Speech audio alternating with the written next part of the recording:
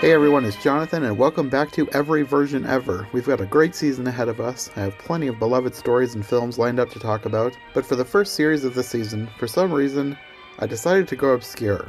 Last year, while I was planning my Christmas content, I asked Sarah if there was anything she wanted to cover, and she sent me a trailer for a Peter and the Wolf film and asked if it would count as a Christmas episode since there was snow in it.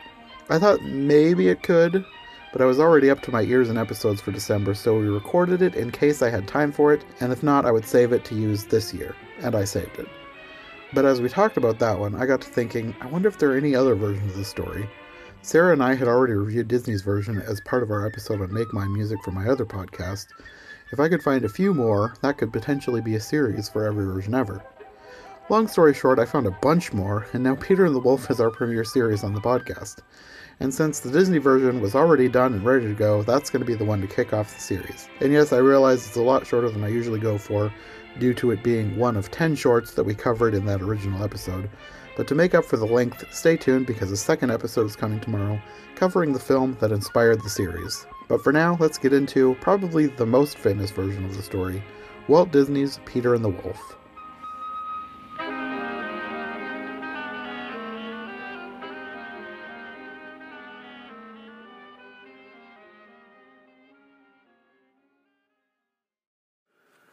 Then we get probably the segment that I am most familiar with, because this was taken out of this film and put into a VHS we had when I was a kid, Peter and the Wolf. Which I don't think I grew up watching this at all. I don't know if I watched this once. I don't know where we got it, because it's not like our parents didn't buy us movies. I think somebody just gave us this tape at some point. It was Peter and the Wolf and some other Disney shorts that were music related. The main one I remember is like the Music War. I don't remember what it's called, with the cellos and the violins, or no, tubas and violins fighting. I don't know. That was the other big one that I remember from that tape. Anyway, this is Peter and the Wolf, and this is probably like the most famous story that they've used here too, because Peter and the Wolf is one of those things that I think has been adapted in other versions. I don't know, it's about a kid who wants to go hunting a wolf, and there's a bird and a cat and a duck that go with him.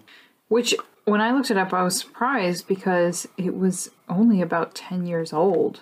Like, I think it might have been actually made in 1936, written in 1936.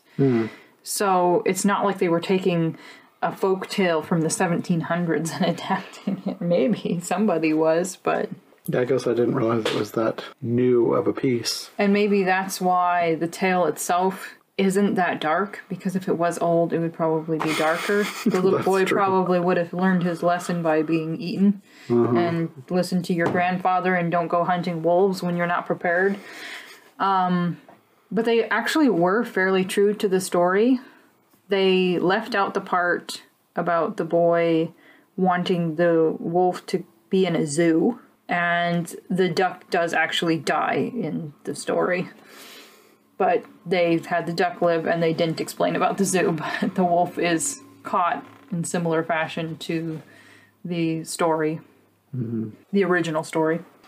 The narration was done here by Sterling Holloway, which I'm kind of two minds. Having watched it as a kid and watching it now, I feel like I liked it as a kid, so I like Sterling Holloway here. But thinking about the different pieces here and how this movie could be improved, I think this could be improved by no narration.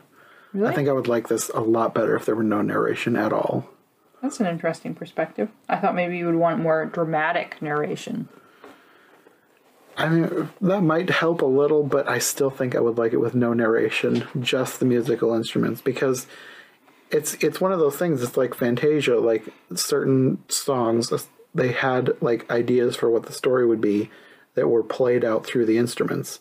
And this is that, but even more specific, because every character, like they said in their narration, every character is given a specific instrument. And they could have explained that at the beginning, but then just let the story tell itself. Because really, when I think about it, you don't need a narrator for this. It's fairly self-explanatory. And a lot of what he says... It sounds like it's for the children who are watching. Perhaps very little children, too. Yeah.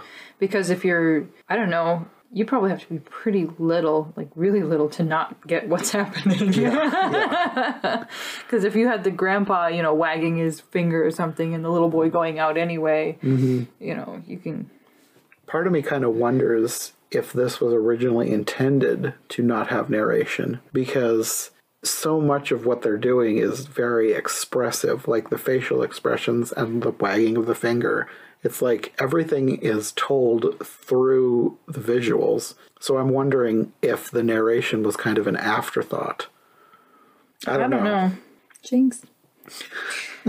I do want to say a word for the wolves, because they made this wolf so ugly and evil looking. It was...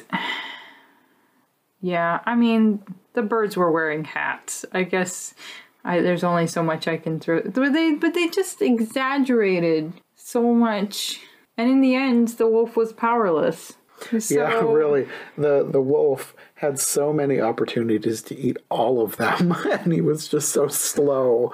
And in real life, he probably would have been ripping that duck apart while the little boy was trying to run off, crying home.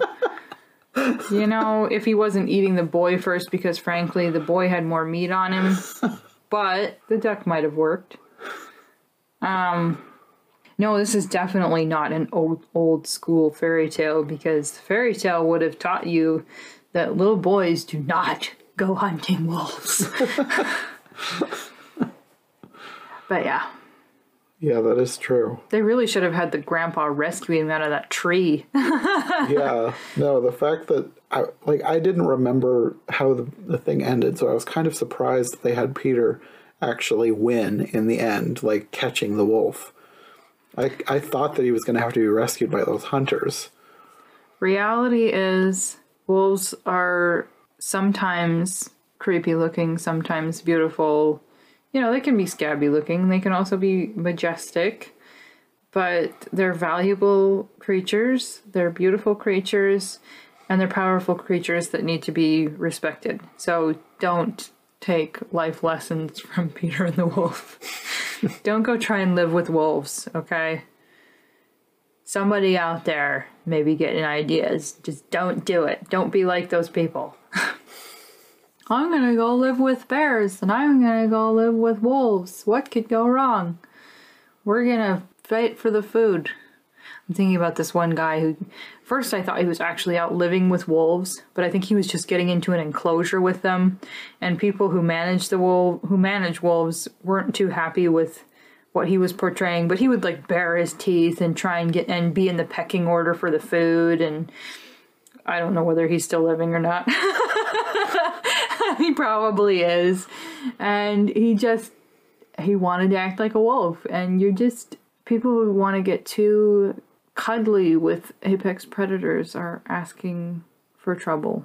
Sometimes it looks cool, and then you hear about somebody getting eaten, and that's not so cool anymore. Mm-hmm. So try and rein in your wildlife expectations. Work at a zoo or something. Practice safety measures. These are lessons not learned from Peter and the Wolf. Anyway. But the way they did the house and the posts and, with the colorful paint, I mean, that was kind of cute and pretty. I don't know what the people of the original region would have to say about it, but it was pretty. It was cute. Yeah. I guess that's one of my top positives. Does it have, lasting value to you with the nostalgia factor, or what do you think of it now? I mean, it's fine.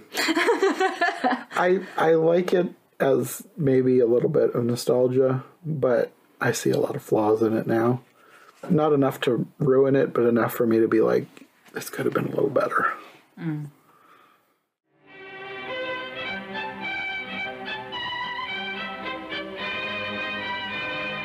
Thanks for listening to this episode of Every Version Ever. If you like what you've heard, make sure to subscribe on your preferred podcast platform or to the Every Version Ever YouTube channel.